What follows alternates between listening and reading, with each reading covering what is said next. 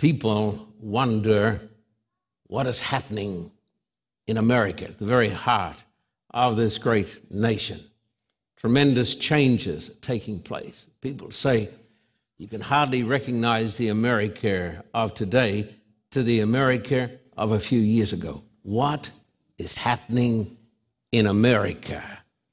Today I'm going to talk about that when I answer the question, does God really care about America and Australia? Does God care about what is happening in the world today? But firstly, please let me have the privilege of introducing my wife, Beverly, who is going to come and give you a message. Would you please welcome her today?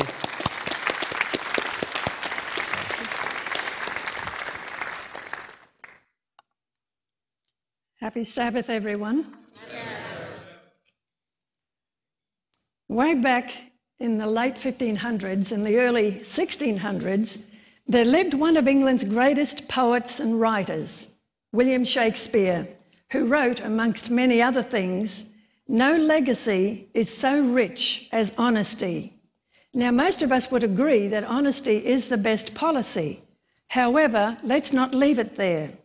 200 years later, another famous writer, a Frenchman this time, wrote, "A legacy of honesty without grace and mercy can turn us into villains or devils." In his 19th century novel, Les Miserables, Hugo tells the story of a number of people, including a police inspector who believed in honesty but had no idea of mercy and grace. Another is a thief, John Valjean, who had stolen some silver candlesticks from a clergyman. Now, the clergyman believed in honesty and grace and mercy. He knew that Valjean had stolen to get money to buy some food. That didn't excuse what he had done, of course, but on Valjean's capture and being brought back to the clergyman, he was forgiven and was sent on his way a free man. Valjean now understood the importance of honesty and the meaning of grace and mercy. And for the rest of his life, Valjean endeavoured to live and to share these great truths with others. In a sense, this is the story of the gospel, isn't it? Because we are sinners. But because of God's grace and mercy, we are forgiven. Grace and mercy. Preachers tell us that grace is getting what we don't deserve: salvation, forgiveness, and eternal life, while mercy is not getting what we deserve: condemnation and eternal death. Grace and mercy, two of the most beautiful words in all the English language, in any language, because we all need them. To anyone here, or perhaps you're watching this telecast, and you haven't experienced God's grace and mercy, I encourage you to do so today. The Bible says, "Let us give thanks to the Lord, for his grace and mercy endureth forever." Amen.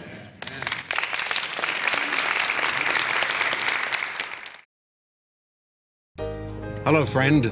I'm John Carter in Colombia. Behind me is the great city of Bogota, the capital of this amazing country. This city is a city of more than 8 million souls. It's up more than 8,000 feet in the Andes.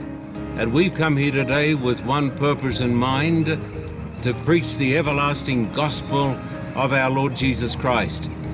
We're here because we have a commission from God. Jesus said, "Go into all the world and preach the everlasting gospel, baptizing them in the name of the Father and of the Son and of the Holy Spirit." The people here need the gospel of Christ. And I'm asking you today, come with us, if not in body, but come with us in spirit.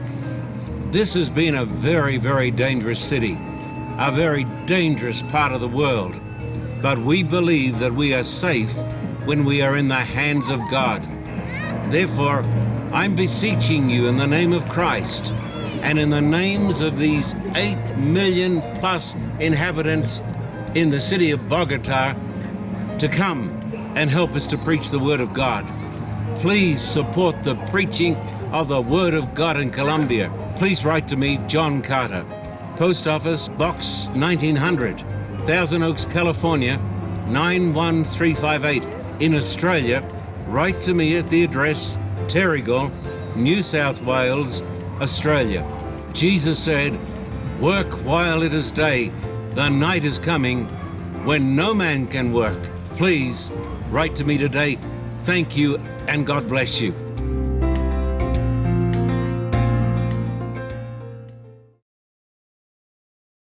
The topic today is, does God, the great God who made the stars, does he care? Does he care about you? Does he care about America? Does he care about anything? Does God care about cancer? Something we're all somewhat a little afraid of. Does he care about cancer, loneliness, poverty, pain, suffering? Does he care about the children of Chernobyl? We've been in that very area. We have, particularly Beverly, visited the orphanages that have these poor little kids, the victims of radiation. Does God care about them? Does he care about the grandmothers of Chernobyl? They went back, they're living there because they say this is home. Does God care about the exploitation of the poor? The minimum wage, lying, unjust wars, violence, rape, the abuse of little boys and little girls. Does God care about America? Does he care about the widows of Iraq? Have you heard about them? Hundreds of thousands of them who lost their husbands in the war, and now they've got nobody to take care of them. They're sort of ostracized. Does God care about sin? Does God care about homosexuals? Let me go no further before I say, yes, he does. He loves homosexuals. Does he care about who is sleeping with who? You say, nobody knows, nobody cares. Does he care about pornography, or is he taking a nap? It would seem so. I want you to take your Bible today and turn to the book of Jeremiah. And today I will stay basically in the book of Jeremiah the prophet. So turn over here, Jeremiah. We're going to come to chapter 1 and verses 1 down to 3. Jeremiah chapter 1, verses 1 down to 3. This book is about 2,600 years old. Jeremiah chapter 1, verse 1. The words of Jeremiah, son of Hilkiah, one of the priests of Anathoth, in the territory of Benjamin. The word of the Lord came to him. So what you're going to hear today, my friend, is the word of the Lord. Not the word of the President of the United States. Not the word of the Congress, but the word of the Lord. Therefore, you can believe it. The word of the Lord came to him in the 13th year of the reign of Josiah, son of Ammon, king of Judah, and through the reign of Jehoiakim, son of Josiah, king of Judah, down to the 5th month of the 11th year of Zedekiah, son of Josiah, king of Judah, when the people of Jerusalem went into exile. This is a book about fighting and bloodshed and the destruction of the city of Jerusalem. It is written in tough, hard times. The word of the Lord came to him. In verses 4 and 5, and what America needs today, what Australia needs, what this church needs, is the word of the Lord. The word of the Lord came to me, saying, before I formed you in the womb, I knew you. Before you were born, I set you apart. I appointed you as a prophet to the nations. I want you to personalize that, because if you read the Bible and you don't personalize it, it doesn't mean a hill of beans. But God said, before you were born, before you were conceived, before you were made in the womb, God says, I knew you. I appointed you. Listen, God sees you. God knows you. God knows what you're thinking right now in church. God knows when you're sleeping with somebody you shouldn't be sleeping with. Before I formed you in the womb, I saw you. God is real. He is almighty. He is holy. He is loving. He is very old, has an infinite intelligence. Therefore, he knows everything about everything. He exists. The latest theory in science is that God made everything out of nothing. And they tell us this with a straight face. The great Professor Dawkins from Oxford University, I heard him say it. Oh, he said, we now are postulating the theory that God made everything. No, of course not God. That the universe was made by nothing, out of nothing. They're even putting out books on this. Out of nothing.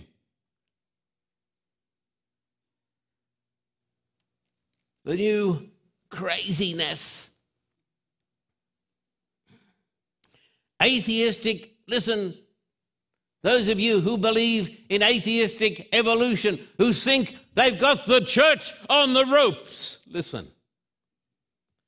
They teach, though they would not say it as plainly as this, they teach if you leave hydrogen gas alone by itself for billions of years, it'll become people singing and dancing. If you leave, boil it down, get to the lowest common denominator. If you leave hydrogen gas alone by itself for billions of years through evolution, it'll become people singing and dancing. I say balderdash. Now, in case you folks don't know, I am a grandpa. I have a granddaughter called Amelie, and she is a little over 2, and she is a chatterbox. And when I was up in the city of San Francisco, she said to me, it's ridiculous. This is her word at present. She has different flavors of the month, and at present it's not ridiculous, but it's ridiculous. I say with Amelie, the theory that the universe was made out of nothing is ridiculous. Even though smart people are saying it. He knows everything about everything and everyone. He knows you.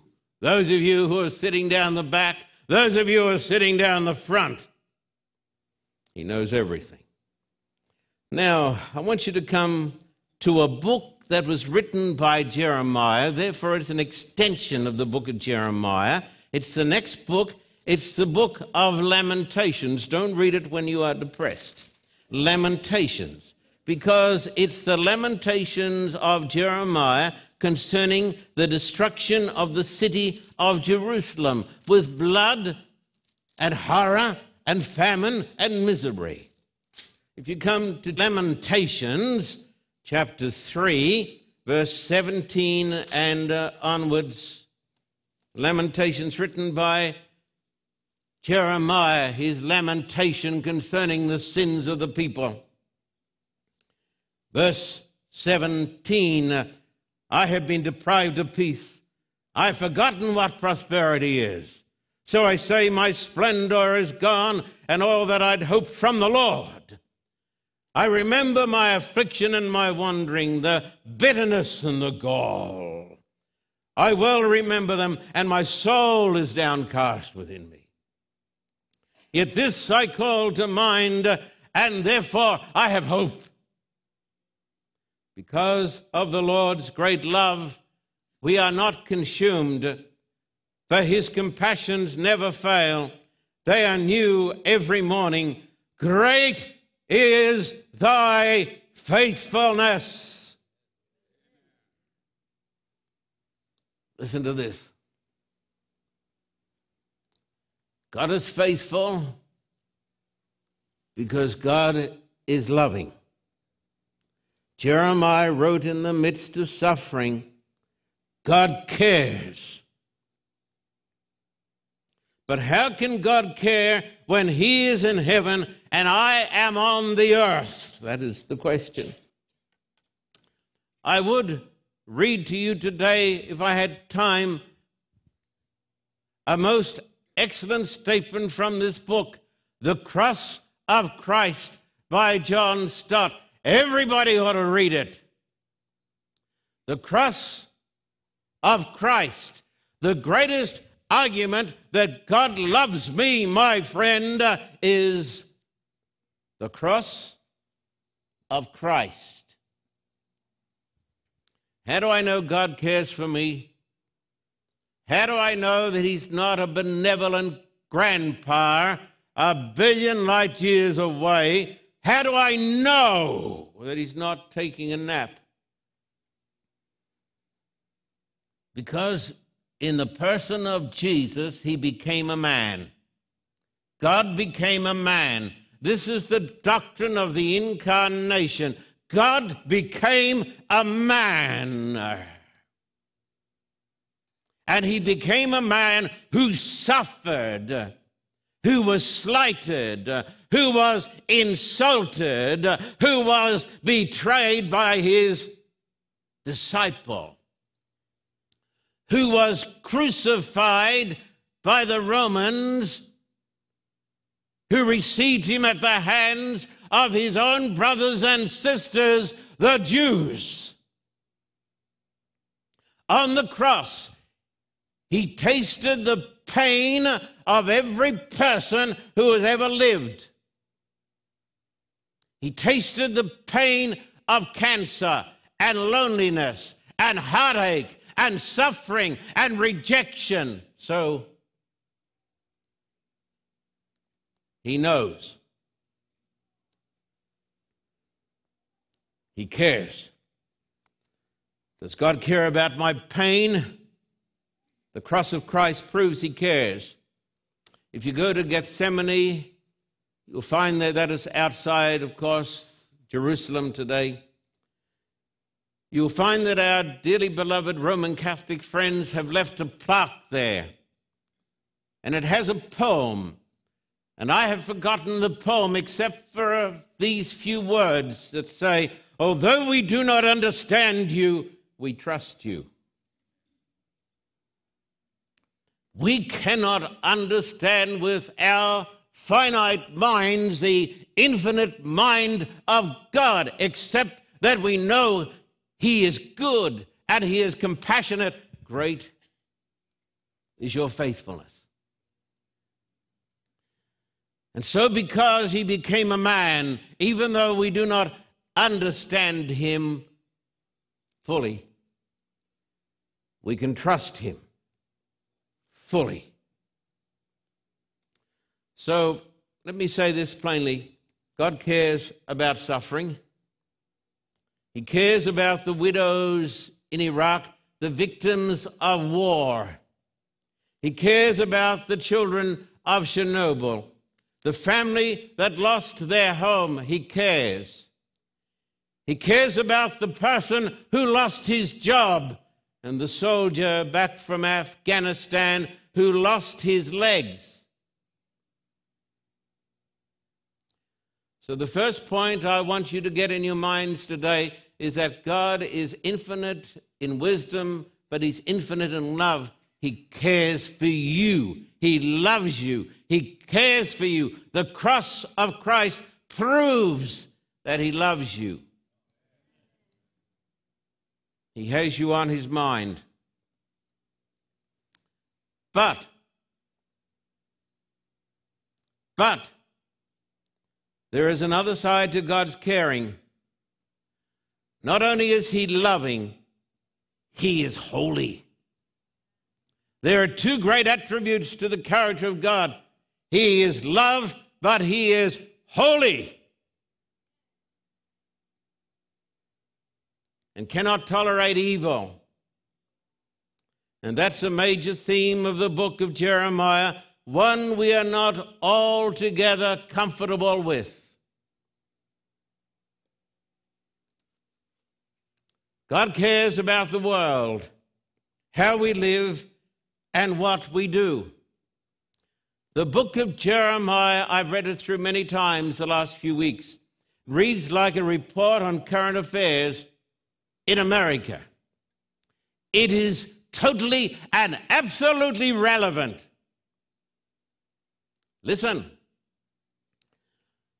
the book of Jeremiah was written about God's chosen special nation, Israel.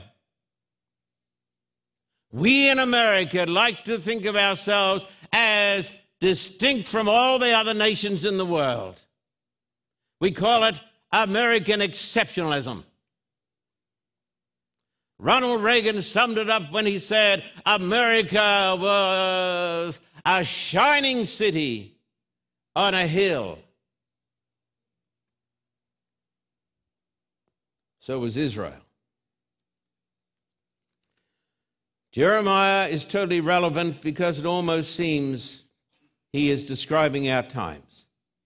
Therefore, I want you to notice what was happening to the people of God back there and relate it to what is happening today in America and in the church and in the world. Would you please?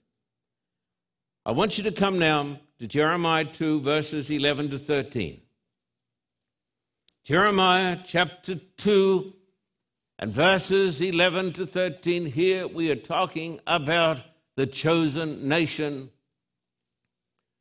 the city on the hill. Has a nation ever changed its gods?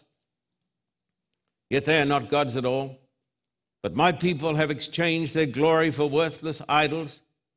Be appalled at this, O heavens, and shudder with great horror, declares the Lord. My people have committed two sins. They have forsaken me, the spring of living water, and have dug their own cisterns, broken cisterns, that cannot hold water. There was a great apostasy in the land of Israel. They gave up the truth of God, the truth of the Word of God. They got rid of God's cistern and they made themselves their own cistern. They forsook the way of God's Word and they substituted their own religion. Now, my friend, you will get, hopefully soon, this magazine, if you're on our mailing list. It's 56 pages, it's glossy, it's got great stories in it. It's called Ebenezer.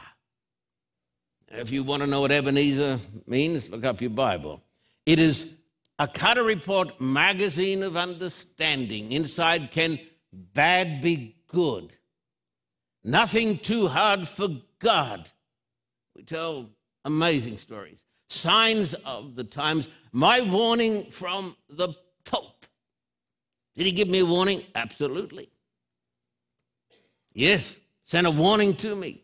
Why they buried the bishop on the sidewalk. It is the story of how the bishop was buried on the sidewalk. The bishop who said we would never, ever preach in the city of Kiev. It's in here. Miracle in a communist prison, plus articles Facebook refuses to advertise. I have an article here on political correctness and the new thought police. I have an article on what is happening in America, where people are taking away our freedom of speech. You see?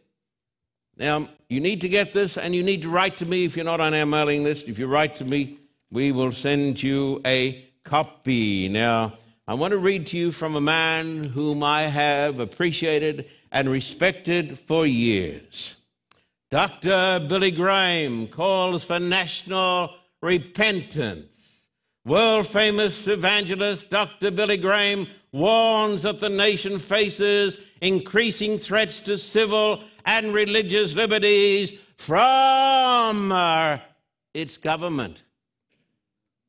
He also commented, regardless of what society says, we cannot go on much longer in the sea of immorality without judgment coming. The return of Christ is near. The 95-year-old preacher adds, our early fathers led our nation according to Bible principles. Our country is turning away from what made it so great. The human heart can only be changed by the power of God. And a person, of course, who believes exactly the same is this person here, Dr. Ben Carson, who said it so at the National Prayer Breakfast. He said, we are turning away from the Word of God and we are drowning in a sea of immorality. We have forsaken the spring of everlasting life. We have got rid of God's system and we are making systems of our own. Great changes are taking place in America. Are you aware of these things? Pastor Rick Warren, another man whom I appreciate, was being interviewed by the Englishman Piers Morgan, whom personally I like. I think he's one of the greatest of all interviewers. They were talking about many subjects, but then Rick Warren talked to him about same-sex marriage, and he said, why do you still say that marriage is between a man and a woman? He said, America is changing. Most Americans no longer believe like you do, Pastor Warren. He said, don't you think it is time to change the Bible? I appreciate that big man, Rick Warren, who looked him in the eye and he said, Piers, we do not have the authority to tamper with the Word of God. But I want to tell you folks something today.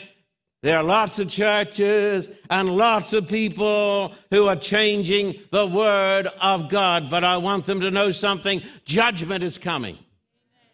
Now come over here to Jeremiah 36. You ought to read this book through. It's pretty heavy, but you ought to read it through. It'll do you good. Jeremiah 36, 20 to 24.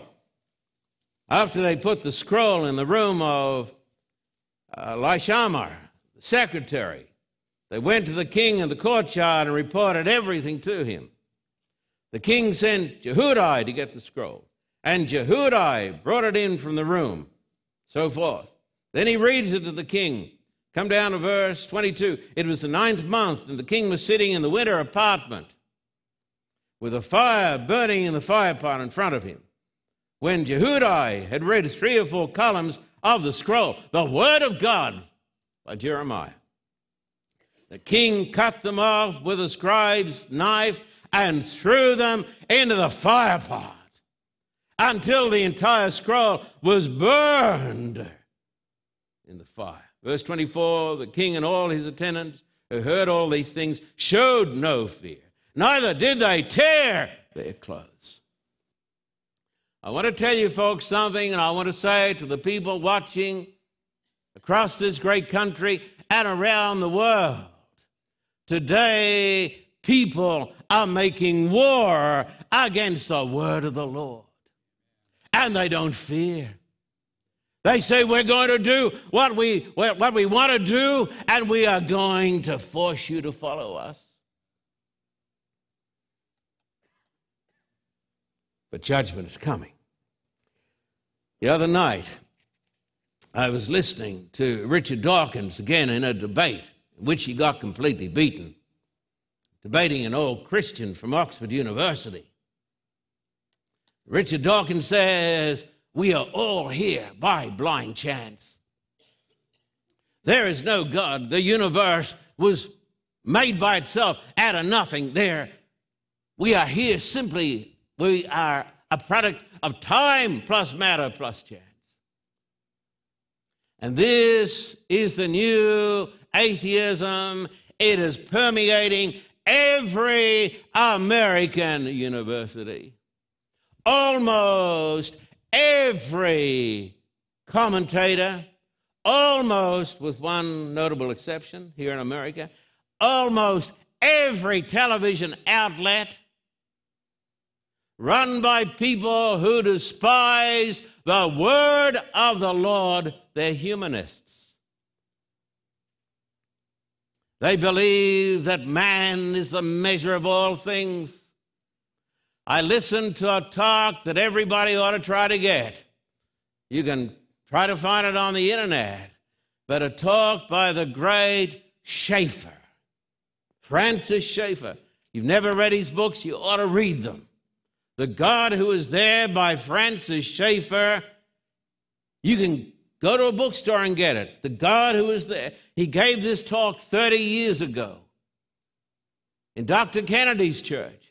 And he said there are things happening today in America that you're not going to believe. He said the humanists have taken over. And therefore, the country is no longer being guided by the faith of her fathers. And tremendous changes are going to happen in America. And Christians, he said 30 years ago, are going to be persecuted because of their faith. Would you come over here? It's starting to happen. Come over here to Jeremiah chapter 5. Jeremiah chapter 5 and verse 30 and 31. And I can't understand how people who call themselves Adventists can be so lackadaisical. They don't seem to have any fire in their bones. I thank God for 3ABN and some other of these outlets. Look at Jeremiah chapter 5, verse 30. A horrible and shocking thing has happened in the land. The prophets prophesied lies, the priests ruled by their own authority, and my people love it this way. Now here is a text. But what will you do in the end? I want to say this to you, and everybody watching the telecast. You can get away from biblical marriage. You can get away from the word of the Lord. You can despise the church. But what will you do in the end? That's the word. What will you do in the end?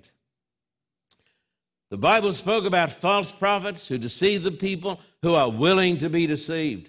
What about you? Are you willing to be deceived? I think some of you are. Or do you know the Lord for yourself? Look at Jeremiah 6, 13 and onwards. From the least to the greatest, all are greedy for gain.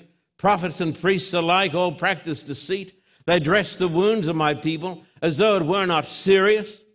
Peace, peace, they say, when there is no peace. Are they ashamed of their loathsome conduct? No, they have no shame at all. They do not even know how blush. Come down to verse 16. This is what the Lord says. Stand at the crossroads and look. Ask for the ancient paths. Ask where the good way is and walk in it, and you will find rest for your souls. I want to say to every person here today, we've heard a great deal about changing America, but the question is, what do we want to change? Do we want to change the faith of our fathers? The Bible says, look for the old ways and return to the old ways. And there you'll find rest for your souls. But the Bible says, the children of Israel said, no, we're smarter than you are. I notice today that many churches are starting to cave. There are some churches that are standing up for God and they're saying, no, no, no, we will not budge from the old ways. But other churches are saying, no, we're going to change. Today we are seeing the rejection of two God-ordained institutions that came from paradise. The first one is the Sabbath. Come over here to Jeremiah 17 and verse 21 and onwards, dear hearts and gentle people. Jeremiah 17, verse 21 and onwards, please. And notice this in the word of the Lord. This is what the Lord says: be careful not to carry a load on the Sabbath day or bring it through the gates of Jerusalem. Do not bring a load out of your houses or do any work on the Sabbath, but keep the Sabbath day holy, as I commanded your forefathers. Yet they did not listen or pay attention. They were stiff-necked and would not listen or respond to discipline.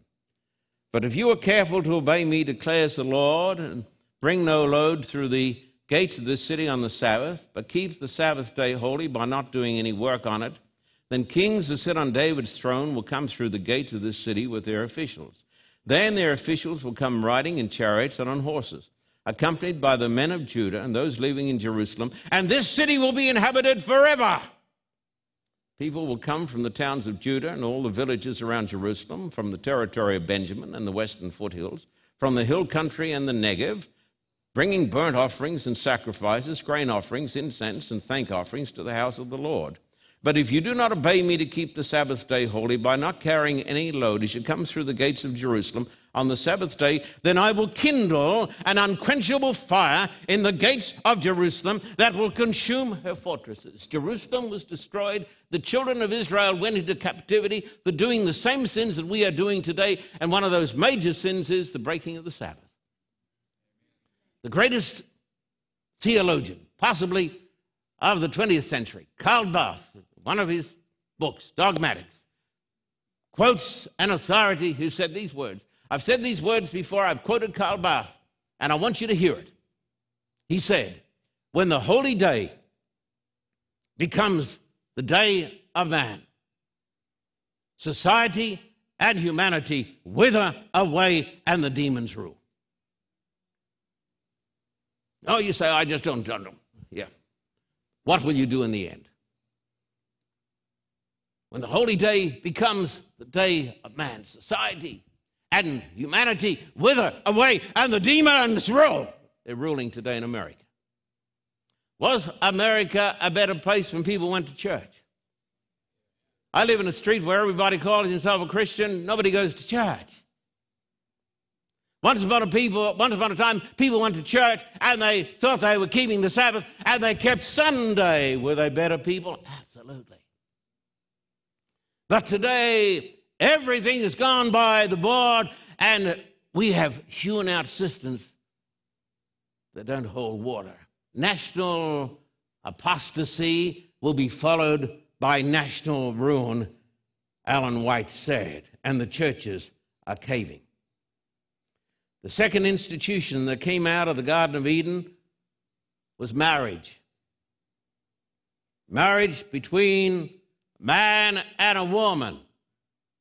This is the word of the Lord. I heard a smart guy on television with a preacher. He said, answer me this, yes or no. Did Jesus ever condemn homosexual acts? Yes or no? I wish I'd been there, because I would have answered that question with another question. Have you stopped beating your wife yet? Have you stopped beating your wife yet? Can you answer that with a yes or no? Well, if you say yes, it means you've been beating your wife. If you say no, you're still beating her. Come on now. But that preacher was smart enough to say, Jesus said, and he is quoting Matthew 19, in the beginning, God made them male and female. And for this reason, a man will leave his father and his wife and be united to his wife, and they will become one flesh. That's what Jesus said. But there are preachers who are caving. They're giving up. They're running away. Let me say this to you. Don't give in to the bullies who want to intimidate you. And people are just caving. They're so weak. I like the attitude of those Roman Catholic nuns Are they the little sisters of mercy? You say, well, I don't believe with that. And we're not talking about that. I like their attitude when they said, no, no, no. And they stood up to the mighty federal government. And they're not going to be rolled. You can close us down, they said, but we ain't going to sign no paper. Don't be intimidated by the bullies. Israel was guilty of the worship of other gods. God's people worshiping other gods. Come over here to Jeremiah 7, 16 to 18. Jeremiah 7. See, I'm just taking a bit out of Jeremiah. Can't explain all this book in a few minutes. Jeremiah 7, 16 to 18. The children gather wood, the fathers light the fire, and the women knead the dough, make cakes of bread for the Queen of Heaven. They pour out drink offerings to other gods to provoke me to anger. So God is capable of getting angry. There was a great turning from God and the worshiping of other gods. Listen to me, my American friends, and listen up. Whatever we put in the place of God or put before God is a false god. Today, people worship money. Money, possessions, material idols. We even have a television show, American Idol. People say it's funny. That's because they're idolaters. Idolatry. There's a great emptiness among people today. St. Augustine said, our souls were made for God. They cannot rest until they rest in Him. And so today, there's a great vacuum. Got to have the latest gadget. Materialism, the restless pursuit of more things. What do you want? More. God is holy, and He cares about it, how we think, what we do, and whom we worship. That is why the first angel's message says, worship Him who made the heavens and the earth, the sea and the springs of water. I'm not called to worship the government. I'm not called first and foremost to be an American. I am called to worship Christ. Christ first and last and best in everything, and the best citizens are people who believe that. Because God is holy, He is of necessity a God of judgment. Would you come to Jeremiah 25? Jeremiah 25, verse 15 to 18. This is what the Lord, the God of Israel, said to me. Take from my hand, this cup filled with the wine of my wrath, and make all the nations to whom I send you drink it. When they drink it, they will stagger and go mad because of the sword I will send among them. Judgment is coming. Look at verse 30 and onwards. Now prophesy all these words against them and say to them, the Lord will roar from on high. He will thunder from His holy dwelling and roar mightily against His land. He will shout like those who tread the grapes, shout against all those who live on the earth. The tumult will resound to the ends of the earth, for the Lord will bring charges against the nations. He will bring judgment on all mankind and put the wicked to the sword. This is what the Lord Almighty says. Look, disaster is spreading from nation to nation. A mighty storm is rising from the ends of the earth. Listen to me. God is not a benevolent grandpa. He is not an oversized teddy bear. God is the holy, almighty God. And He has the capacity of anger. You say, no, no, no. Yes, yes, yes, yes, yes. I listened to a sermon by Pastor Charles Stanley on American television. He said, God has had His hand over America. Do you believe that? He said, during the Second World War, we were unprepared. God had His hand over America. When we were attacked at Pearl Harbor, Unfortunately, the aircraft carriers were out at sea. God had his hand over America. But Pastor Stanley said, that hand is being removed. And as the hand of God is removed from this great nation, my friend, we will be naked before our enemies. Jefferson said, I tremble for my country when I recognize that God is just and justice cannot sleep forever. From this magazine, Ebenezer, there is our article answering Hillary Clinton on same-sex marriage. Of course, the politicians will say anything they need to say to get elected, at least many of them will. But there's an article I've written here that you ought to get. Here it is. When demons invade planet Earth, even now the world is being prepared for a demonic takeover.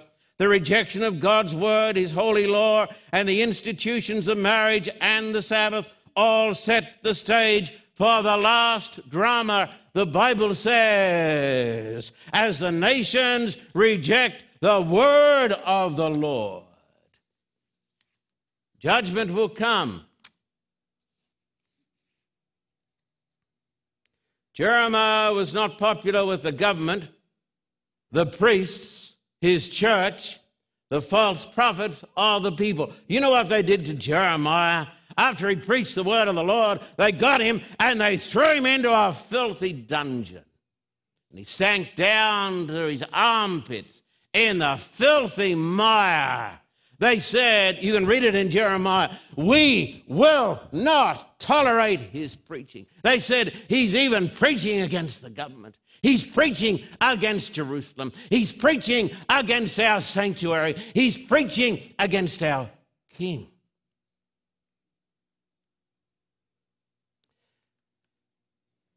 The day will come, as Billy Graham said,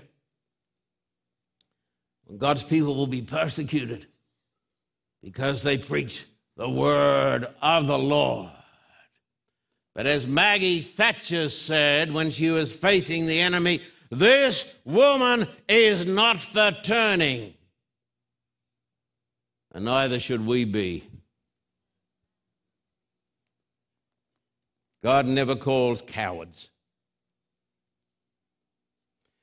But I want to tell you folks something. Jerusalem was destroyed, completely ravaged by Nebuchadnezzar. But Jeremiah was saved. So back to the question, does God care? Of course he does. Because he is love and because he is holy. The Bible teaches, don't have too much time to tell you this, that God is preparing a new Jerusalem. That old Jerusalem went down with fire because the people had forsaken the Lord. But God is going to have a true people, and they're going to have a city called the New Jerusalem. I want to go there. What about you? Look at Revelation 21, verses 1 down to 5. My friend, we're living in tremendous times. What a time to be preaching. I can't understand why every preacher isn't out running evangelistic campaigns and preaching. I guess maybe they just don't believe as they ought to believe. Then I saw a new heaven and a new earth, for the first heaven and the first earth had passed away, and there was no longer any sea. I saw the holy city, the new Jerusalem, coming down out of heaven from God, prepared as a bride, beautifully dressed for her husband. God says, I'm here now and I'm with you. How beautiful. They will be his people. God himself will be with them and be their God. He will wipe every tear from their eyes. There'll be no more death, no mourning or crying or pain, for the old order of things has passed away. At the end of the storm, there's a beautiful day. There's a beautiful place. Is it worth the struggle? It sure is. Is it a struggle? It sure is. It's so easy to give in to complacency and to get into your miserable little comfort zone and say, oh, I just don't want to be disturbed. That's apostasy. But God is going to have a people tried and true.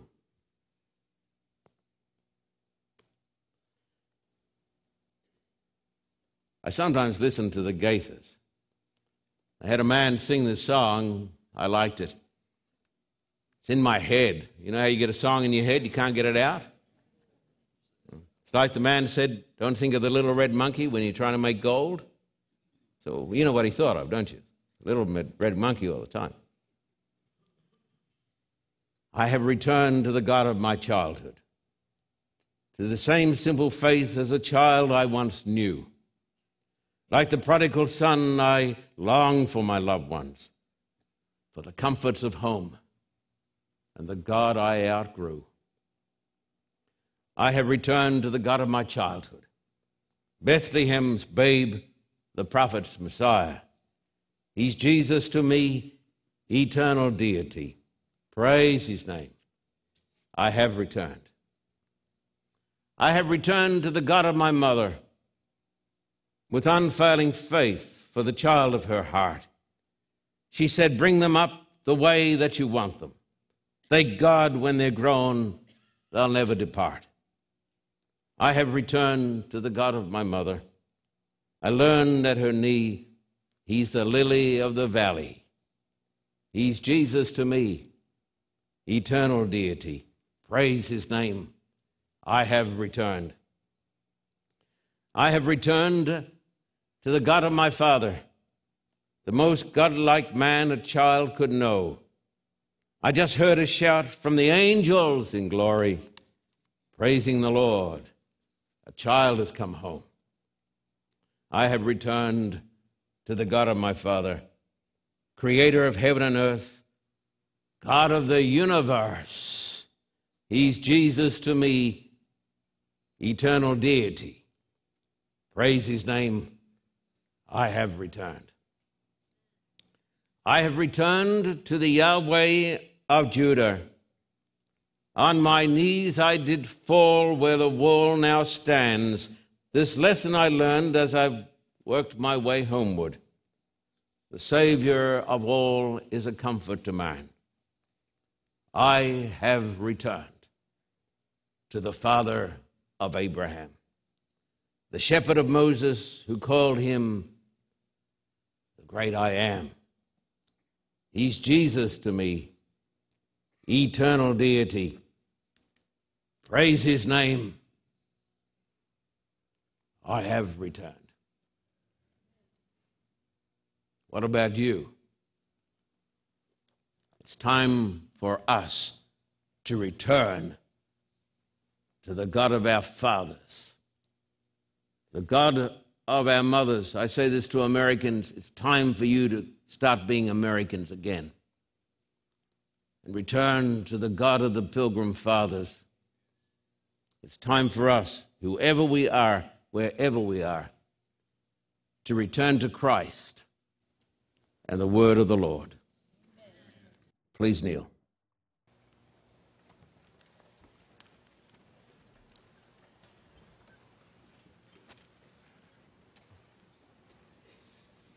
Our Father in heaven, we thank you for the word of the Lord. We thank you for the word of the Lord that still speaks to us today. And Father, most of us are like the ancient children of Israel.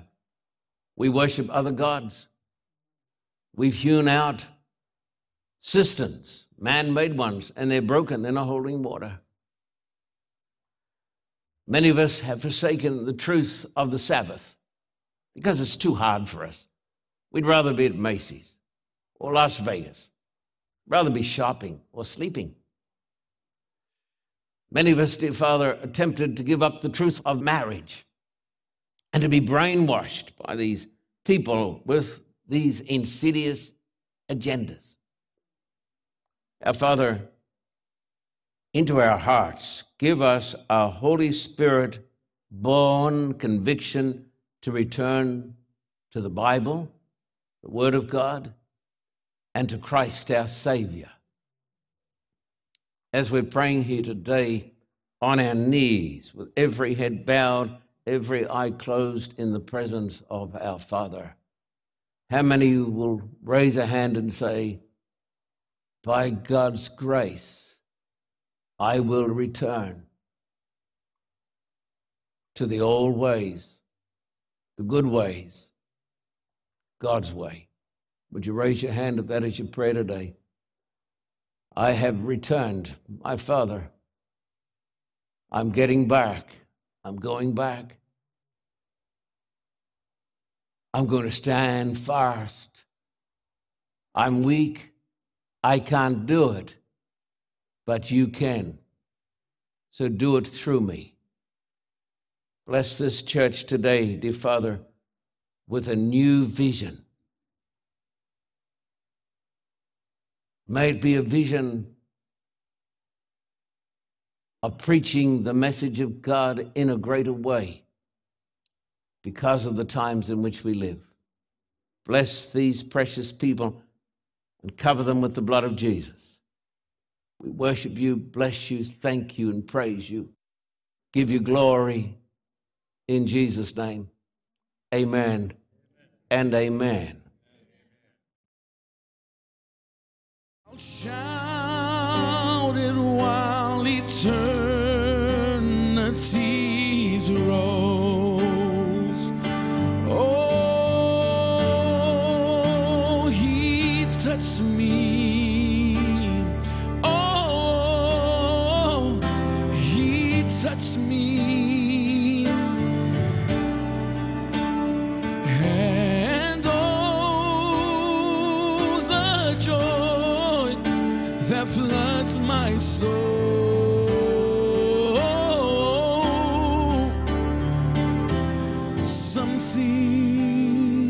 Something happened, and now I know he touched me